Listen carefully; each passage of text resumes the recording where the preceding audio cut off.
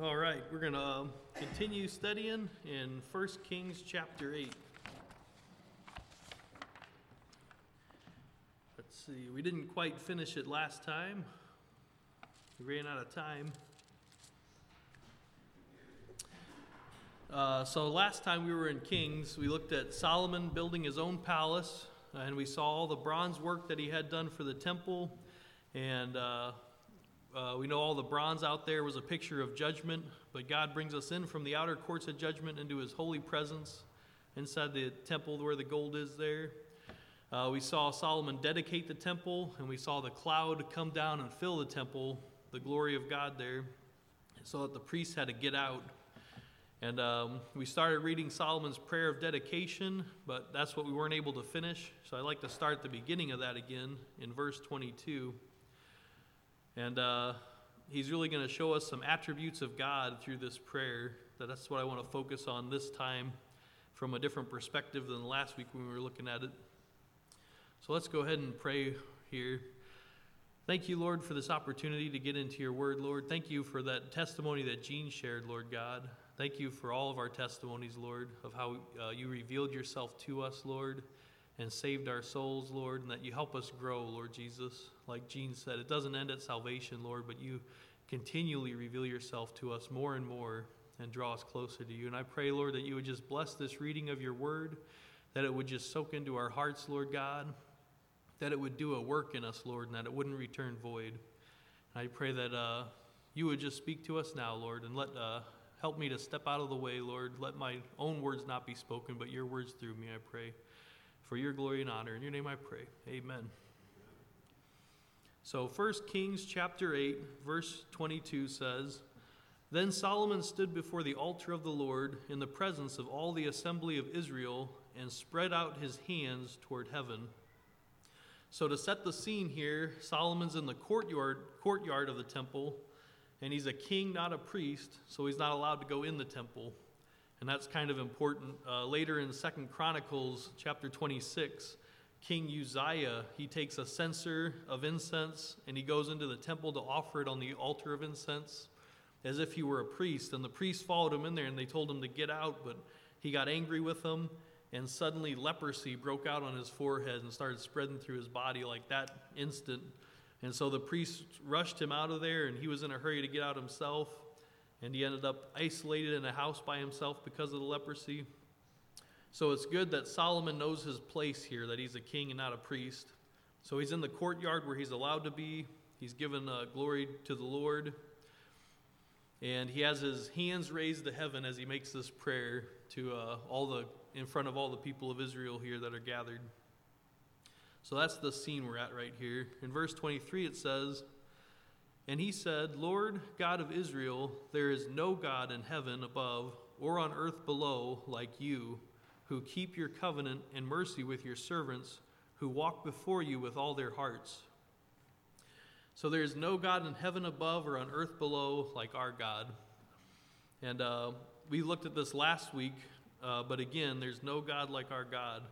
There are Muslims who will say we worship the same God, but no, they worship Allah, and it's a very different God from our God. And there's all these other religions, and they're like, oh, well, it's all basically the same. They're all will get you to the same place, but it's really not. There's no God like our God. And we're going to look at his attributes now and see how he's different. So verse 24 goes on, You have kept what you promised your servant David my father. You have both spoken with your mouth and fulfilled it with your hand, as it is this day. So God is a promise-keeping God. And Solomon defines a promise keeper. He says, you have spoken it with your mouth and fulfilled it with your hand. A promise is kind of worthless if you don't really do what you say you're going to do. It's not really a promise then. But that's what our God does. He does what he says he will do. He's an acting God, a God of action. They aren't just words with him. On verse 25, Solomon goes on, Therefore, Lord God of Israel, now keep what you promised your servant David my father, saying, You shall not fail to have a man sit before me on the throne of Israel, only if your son takes heed to their way, that they walk before me as you have walked before me. And now I pray, O God of Israel, let your word come true, which you have spoken to your servant David, my father. So God establishes kings, and this shows his power over government. That takes a lot of power. The government can be unpredictable. Throughout the whole Bible here, we see different kings assassinating their brothers to try and take the throne, and we see how much work they put into that. But God's in control of it all. It doesn't matter how big of a conspiracy they make, or how great of an army they have, or how great of a defense they have. You see that God just works around all that to fulfill his plan. He just foils everything else there. Verse 27 says, "But will God indeed dwell on the earth? Behold, heaven and the heaven of heavens cannot contain you. How much less this temple which I have built?" And so Solomon recognizes that God is in heaven and not just in the temple. He realizes that this small temple can't contain such a great God. And he refers to this temple more like a meeting place to meet with God. And so, the pagans at that time, they'd have their idols set up in a shrine, and their idol was right there. They weren't everywhere. They had to go there to pray to their idol. But we'll see throughout here that we can pray to God anywhere. Our God isn't confined to a temple or a church. He's everywhere. Verse 28 goes on, "Yet regard the prayer of your servant and his supplications, O Lord my God, and listen to the cry and the prayer which your servant is praying before you today, that your eyes may be open toward this temple night and day, toward the place of which you said, my name shall be there, that you may hear the prayer which your servant makes toward this place."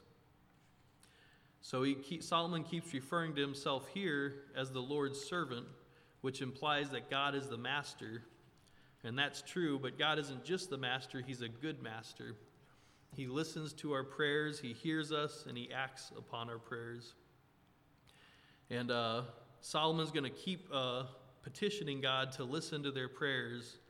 And God does hear our prayers, he does answer them.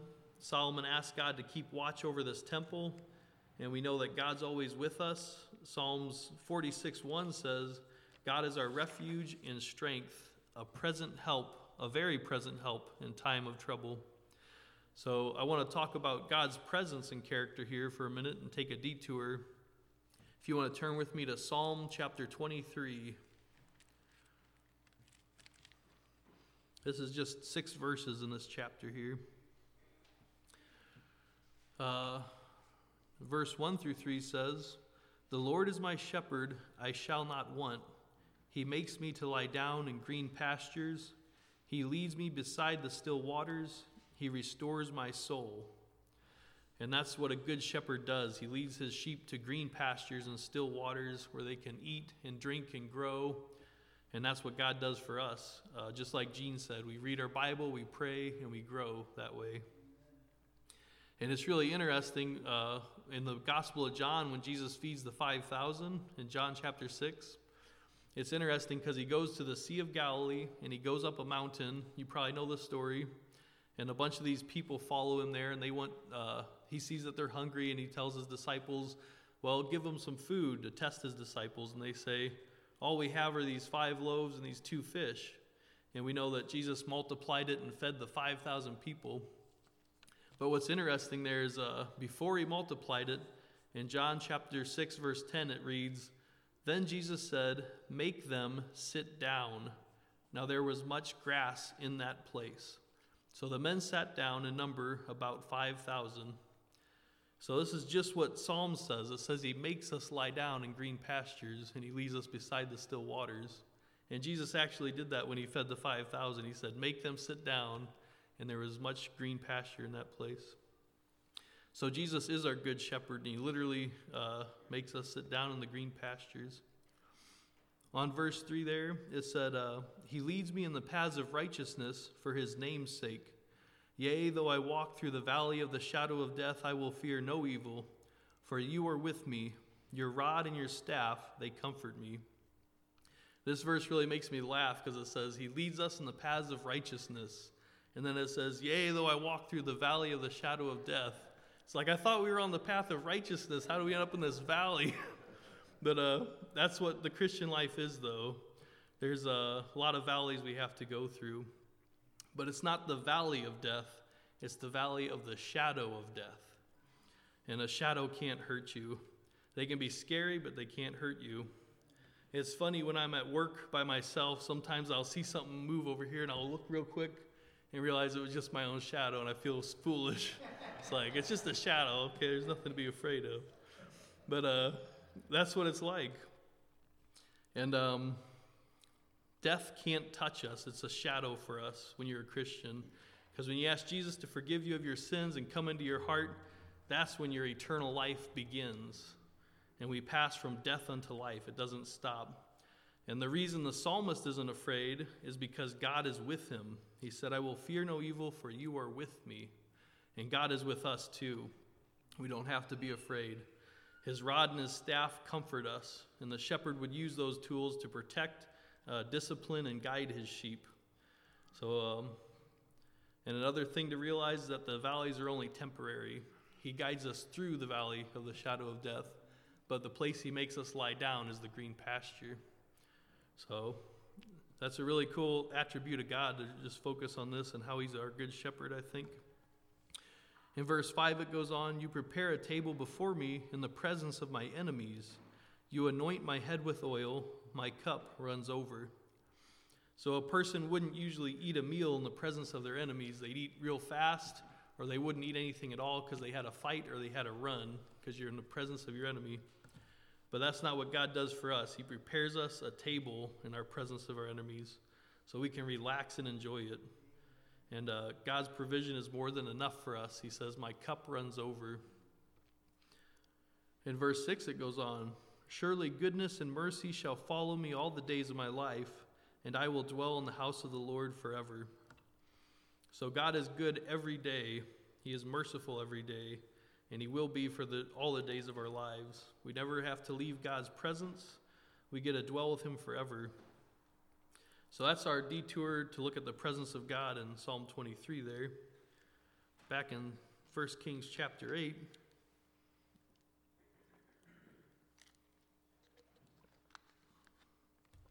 We were at verse 30 here. Solomon continues praying, and may you hear the supplication of your servant and of your people Israel when they pray toward this place. Hear in heaven your dwelling place, and when you hear, forgive. So he is asking God to hear their prayers, and we know that he does. So God's in heaven, but he has the ability to hear our prayers, and not only that, but he has the love and the power to forgive us. We'd be in trouble if God only had one of these attributes. If he could hear us, but he wasn't powerful enough to help us, that wouldn't be good for us. Or if he could help us but couldn't hear us, then how does that help? But he has both these attributes, which is really good. You know, the idols they worship, they didn't have either of those attributes. A statue couldn't hear them, and they couldn't do anything to help them. Verse 31 goes on. When anyone sins against his neighbor and is forced to take an oath, and comes and takes an oath before your altar in this temple, then hear in heaven and act and judge your servants, condemning the wicked, bringing his way upon his head, and justifying the righteous by giving him according to his righteousness. So God is just and a righteous judge. And some people will say, God will let me into heaven because he's a loving God. And that's true, but he's also a just judge, and he can't just let someone who is just covered in their sins into heaven. But because he's a loving God, he made a way for us to enter heaven. He gave his only son, Jesus, to die in our place, to be that perfect sacrifice for us so that we can be forgiven. Verse 33 goes on, when your people Israel are defeated before an enemy because they have sinned against you, and when they turn back and confess your name and pray and make supplication to you in this temple, then hear in heaven and forgive the sin of your people Israel, and bring them back to the land which you gave to their fathers. When the heavens are shut up and there is no rain because they have sinned against you, when they pray toward this place and confess your name and turn from their sin because you afflict them, then hear in heaven and forgive the sin of your servants, your people Israel, that you may teach them the good way in which they should walk, and send rain on your land, which you have given to your people as an inheritance. So we see here that God's a landlord. He owns all the land of the earth. And even when his people are taken captive, he's able to bring them back to the land that he gave them. And he's the one who gives the rain, as this verse says. Throughout many cultures and civilizations, people have tried to appease different gods for different things. They'd worship this one god to give them rain. They'd worship another god to help them win wars. But our God, the only true God, he's able to do all these things. Let's see. Later in 1 Kings chapter 18, 10 chapters on from here, we hear the story of Elijah with the prophets of Baal. And after 3 years of drought from the Lord, Elijah shows up and tells the people to decide if they're going to keep serving this idol or if they'll repent and serve God again. And he gives them the challenge. He says, let's both set up altars, and you ask your God to start the fire, and I'll ask my God to start the fire. So the pagans set up their sacrifice, and they cried out loud and danced, and they even cut themselves until the blood gushed on them, it says. And they did this for hours in this chapter. And it says, there was no voice, no one answered, no one paid attention. That's what their idol got them, nothing. And then it was Elijah's turn, and he set up his sacrifice just how the Bible said to. He followed that order there. And it doesn't say that Elijah did anything fancy. It doesn't even say that he prayed out loud, or that loudly. But in 1 Kings 18, verse 36, it says, and it came to pass at the time of the offering of the evening sacrifice that Elijah the prophet came near and said, Lord God of Abraham, Isaac, and Israel, let it be known this day that you are God in Israel, and I am your servant, and that I have done all these things at your word. Hear me, O Lord, hear me, that this people may know that you are the Lord God, and that you have turned their hearts back to you again. Then the fire of the Lord fell and consumed the burnt sacrifice and the wood and the stones and the dust, and it licked up the water that was in the trenches. So it sounds like a very simple prayer by Elijah. He didn't have to yell or dance or cut himself. He just had this simple prayer, and God heard him and answered it. And so just like Solomon asked, he's like, hear our prayers, God, and act. That's exactly what happened for Elijah here. And then after that, God even caused the rain to come again and ended the drought. And God's merciful, and he allows his rain to fall on the just and on the unjust. In verse 37, Solomon goes on, when there is famine in the land, pestilence or blight or mildew, locusts or grasshoppers, when their enemy besieges them in the land of their cities, whatever plague or whatever sickness is there, whatever prayer, whatever supplication is made by anyone or by all your people Israel, when each one knows the plague of his own heart and spreads out his hands toward this temple, then hear in heaven your dwelling place and forgive and act and give to everyone according to all his ways, whose heart you know, for you alone know the hearts of all the sons of men, that they may fear you all the days that they live in the land which you gave to our fathers. And we looked at this last time, how God's not prejudiced. He deals with each of us on an individual level. He looks at the hearts of men, and yet he still loves us, because that's how great our God is. And I ask God sometimes, I'm like, how can you still love me? You see my heart. You know, you'd think that anyone else would give up on you, but God still loves us, because that's how great and loving he is. It's in his nature. It's who he is. He cares for his creation. Job chapter 14, verse 14 through 15 says, talking about how much God loves his creatures here, it says, if a man dies, shall he live again? All the days of my hard service I will wait till my change comes. You shall call, and I will answer you, for you shall desire the work of your hands.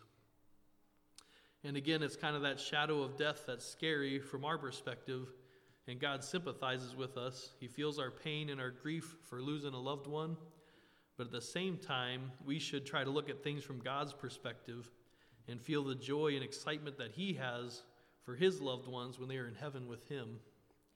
And God desires the works of his hands, that verse says. He longs for us. And so he is our good, loving creator.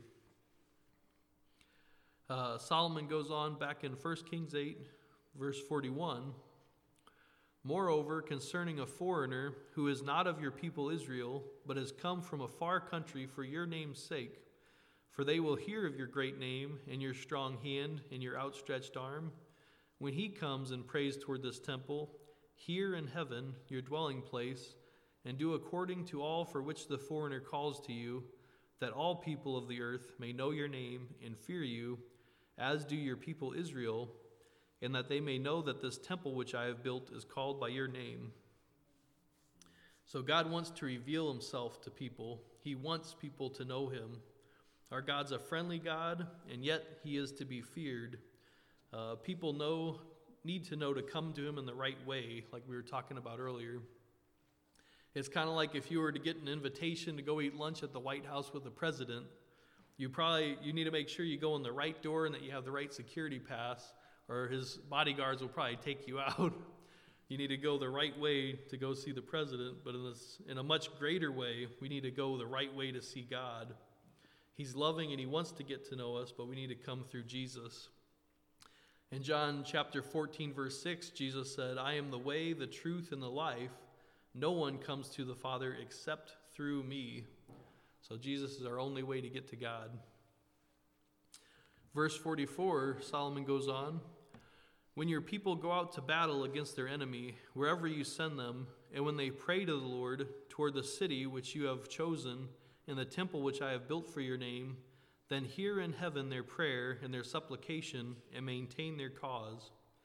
When they sin against you, for there is no one who does not sin, and you become angry with them, and deliver them to the enemy, and they take them captive to the land of their enemy, far or near, yet when they come to themselves in the land where they were carried captive, and repent, and make supplication to you in the land of those who took them captive, saying, we have sinned and done wrong, we have committed wickedness, and when they return to you with all their heart and with all their soul in the land of their enemies, you who led them away captive, and pray to you toward their land, which you gave to their fathers, the city which you have chosen, and the temple which I have built for your name, then hear in heaven your dwelling place, and their prayer and their supplication, and maintain their cause, and forgive your people who have sinned against you, and all their transgressions which they have transgressed against you, and grant them compassion before those who took them captive,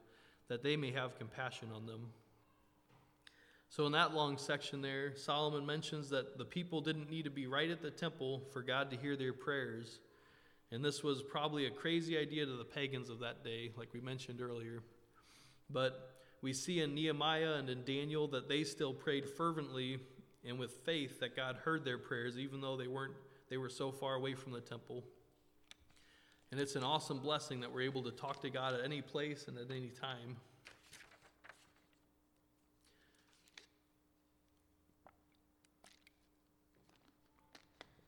We also see how long-suffering and patient God is toward us. This whole list that Solomon prayed through in his prayer that we looked at today, he's basically summarizing what's going to happen in Israel for the next 900 years. They're all their mistakes and all their consequences and all the times that God would forgive them every time they repent. Every time that they repented, God forgave them and brought them back. And he restored them. If you guys are ready for another detour, let's look at Psalm chapter 103. We get a look at God's forgiveness there. This whole long prayer, Solomon keeps saying, hear our prayers and forgive us. He keeps asking God to forgive when they repent and come back to him. In Psalm chapter 103, it says, bless the Lord, O my soul, and all that is within me. Bless his holy name. Bless the Lord, O my soul, and forget not all his benefits. So God is worthy of praise, and it's going to go on to list the benefits of the Lord, but he's worthy of praise before the benefits. which is interesting. In verse 3 it goes on. These are the benefits. He forgives all your iniquities, who heals all your diseases, who redeems your life from destruction, who crowns you with loving kindness and tender mercies, who satisfies your mouth with good things, so that your youth is renewed like the eagles. So God does a lot of things for us here. He forgives, he heals, he redeems, he crowns, he satisfies, and he renews.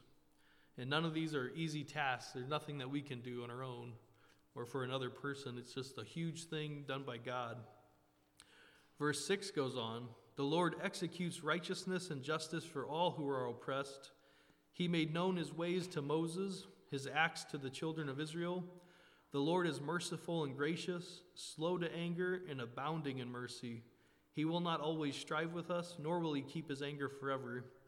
He has not dealt with us according to our sins, nor punished us according to our iniquities. For as the heavens are high above the earth, so great is his mercy toward those who fear him. So God is rich in mercy and grace and patience. He's not going to run out of these things. And I've known some people who are poor in these areas. They don't have much patience or they don't have much mercy. If you mess up just once, they aren't going to give you another chance. Or if you do just one small thing, it's enough to make them furious. But that's not what our God is like. As the heavens are high above the earth, so great is his mercy towards those who fear him.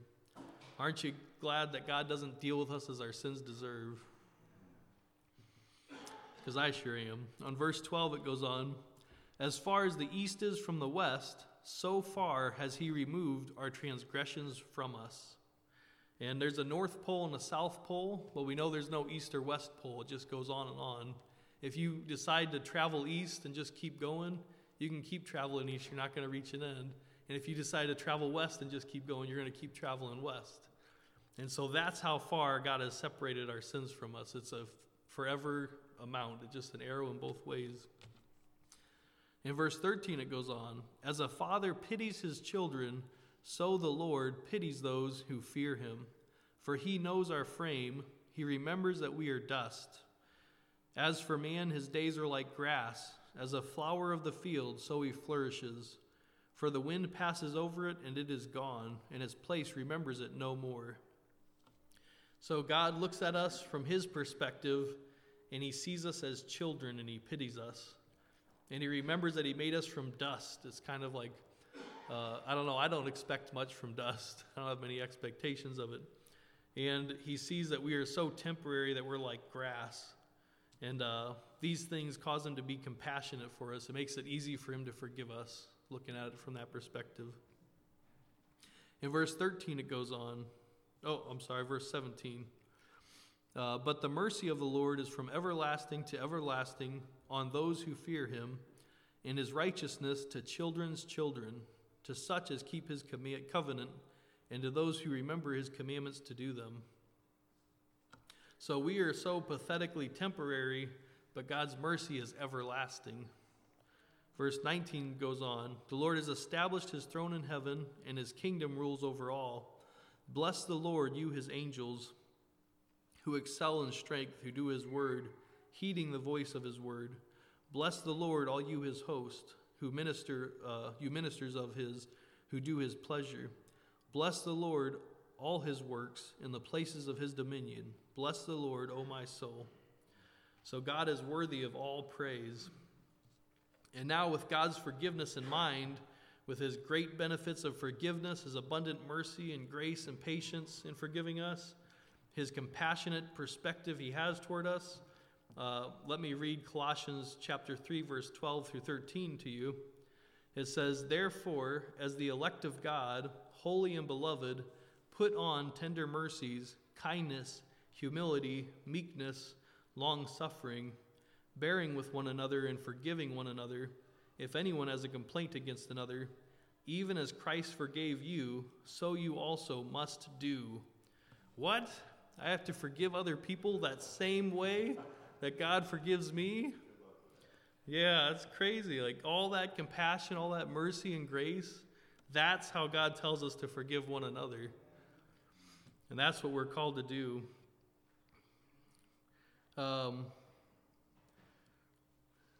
Also turn to Matthew chapter 18, verse 21. I want to look at this parable about forgiveness that Jesus talks about. And sorry we're going on another detour, but you guys have to forgive me.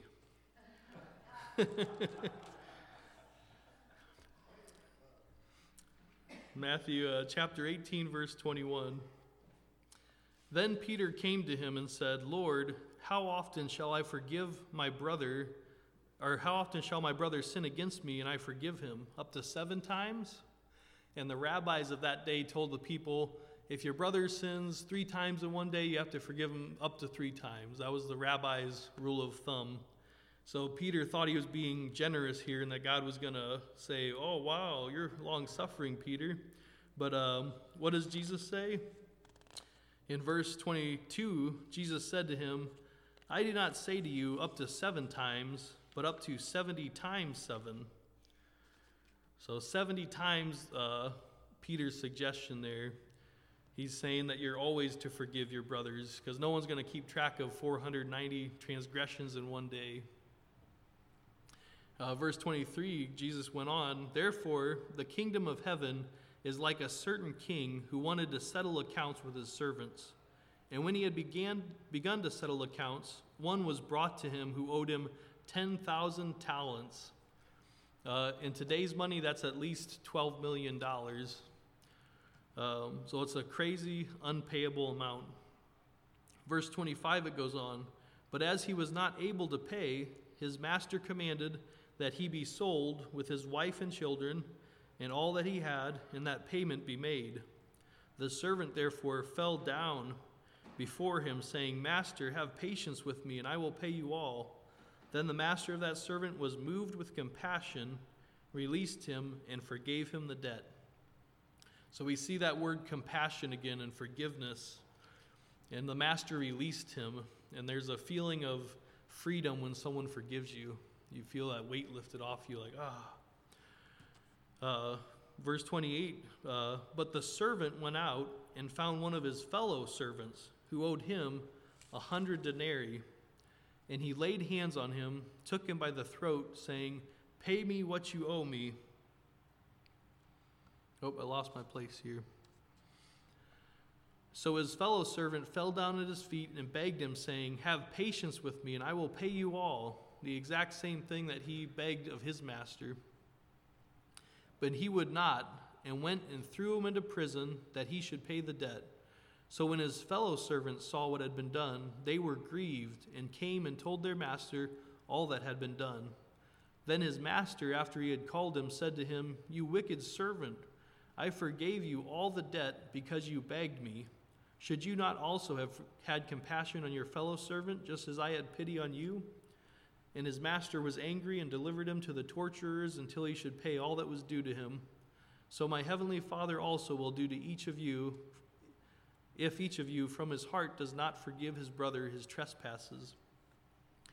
So this man who was forgiven such a great unpayable debt of $12 million was angry and grabbed his fellow servant by the throat, demanding he pay him the 3 months' wages that he was owed. It's very hypocritical. The servant even said the exact same thing that he said to his master, but he threw him in prison anyway. And he could have benefited if he left his servant free, because he could have made payments on that debt. But if he's in prison, he's not going to get a cent from the guy.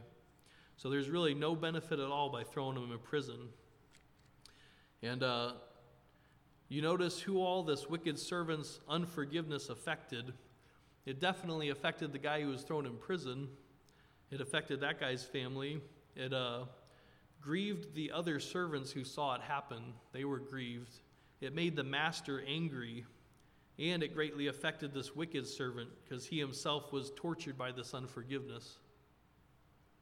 The Bible Exposition Commentary says, the world's worst prison is the prison of an unforgiving heart. If we refuse to forgive others, then we are only imprisoning ourselves and causing our own torture. So it's important that we forgive our fellow servants just like our master forgives us. As Christ forgave you, so you also must do. Back to 1 Kings chapter 8, verse 51. Solomon goes on with his prayer now. He says, "For they are your people and your inheritance, whom you have brought out of Egypt, out of the iron furnace, that your eyes may be open to the supplication of your servant and the supplication of your people Israel, to listen to them whenever they call to you. For you separated them from among all the people of the earth to be your inheritance, as you spoke by your servant Moses when you brought our fathers out of Egypt, O Lord God." So Solomon's kind of reminding God how far he has brought the nation of Israel here. He's saying, you brought them out of Egypt, that iron furnace. He's just reminding him of all this. And it's funny because God doesn't need reminded. We all know that. But when you pray like this, you're also reminding yourself of God's promises and of his goodness. So it's beneficial for us to pray like that, because he's reminding himself there of how good God is. And our faith is so weak we need reminded. But God's faithful to complete the work he began in us. In verse 54 it says, "And so it was, when Solomon had finished praying all this prayer and supplication to the Lord, that he arose from before the altar of the Lord, from kneeling on his knees with his hands spread out to heaven." So Solomon started praying in a standing position, but by the time he got through this long prayer, we see that he was kneeling. And that's a small picture of how prayer changes us. As we talk to God and meditate on him, it moves us on the inside. Verse 55 goes on, "Then he stood and blessed all the assembly of Israel with a loud voice, saying, 'Blessed be the Lord, who has given rest to his people Israel, according to all that he promised. There has not failed one word of all his good promise, which he promised through his servant Moses. May the Lord our God be with us, as he was with our fathers. May he not leave us nor forsake us, that he may incline our hearts to him, to walk in all his ways, and to keep his commandments and his statutes and his judgments, which he commanded our fathers. And may these words of mine, with which I have made supplication before the Lord, be near the Lord our God day and night, that he may maintain the cause of his servant and the cause of his people Israel, as each day may require, that all the peoples of the earth may know that the Lord is God, there is no other. Let your heart therefore be loyal to the Lord our God, to walk in his statutes and keep his commandments, as it is this day." So as Solomon blesses the congregation here, he's also reminding them of several things to strengthen and encourage them to follow the Lord. To summarize it, he says that God gives rest, God keeps his promises, God is with us and will never leave us nor forsake us, God will draw us closer to him, God never forgets about us, he gives us what we need each day, God will use his testimony of working in our lives to reveal himself to others, and there is no other God. He fit all those things in there in his blessing. In verse 62 it goes on, "Then the king and all Israel with him offered sacrifices before the Lord. And Solomon offered a sacrifice of peace offerings, which he offered to the Lord, 22,000 bulls and 120,000 sheep. So the king and all the children of Israel dedicated the house of the Lord. On the same day the king consecrated the middle of the court that was in front of the house of the Lord. For there he offered burnt offerings, grain offerings, and the fat of the peace offerings, because the bronze altar that was before the Lord was too small to receive the burnt offerings, the grain offerings, and the fat of the peace offerings. At that time Solomon held a feast, and all Israel with him, a great assembly from the entrance of Hamath to the brook of Egypt, before the Lord our God, 7 days, and 7 more days, 14 days. On the 8th day he sent the people away, and they blessed the king, and went to their tents joyful and glad of heart for all the good that the Lord had done for his servant David and for Israel his people." So when Solomon first became king, he offered 1,000 burnt offerings, and that was when God first appeared to him. And now he's offering 22,000 bulls and 120,000 sheep. PETA would be so upset if they heard about that. But it shows how much zeal that Solomon had for the Lord, though. with all these sacrifices, the part they burned on the altar to the Lord, a part of it they cooked and went to the Levites, and a part of it went to the people. And so they all had a bunch of food here as they celebrated the Lord for 2 weeks. It was a big feast. In that distance it mentions from Hamath to the brook of Egypt, that's about 75 miles. So this is just a huge celebration they're doing. And it was a great celebration because of the work that God did in making a permanent temple and giving the people rest from wanderings and from wars when Moses was leading them through the desert for 40 years. And how much more should we celebrate for the eternal rest promised to us in the forgiveness of God and for the liberty to go before God's throne of grace. We got a lot more to be grateful for than the position that they were in. Thank you, Lord God, for your word. Thank you, Lord, for your presence. Thank you for your forgiveness that we looked at today, Lord God. And I pray, Lord Jesus, that your word would just continue to be in us, Lord, that we would continue to meditate on it, Lord, that you would just continue to minister to this people, Lord Jesus, and that you would be glorified. I pray, Lord, that we would just be able to really realize your presence among us, Lord God. I thank you, Lord, that you're not confined to a church or a temple, Lord, but that you're in our hearts. And I pray, Lord God, that you would be glorified in our worship here and in our fellowship and as we go out this week, Lord Jesus. Thank you for all that you do. In your name I pray. Amen.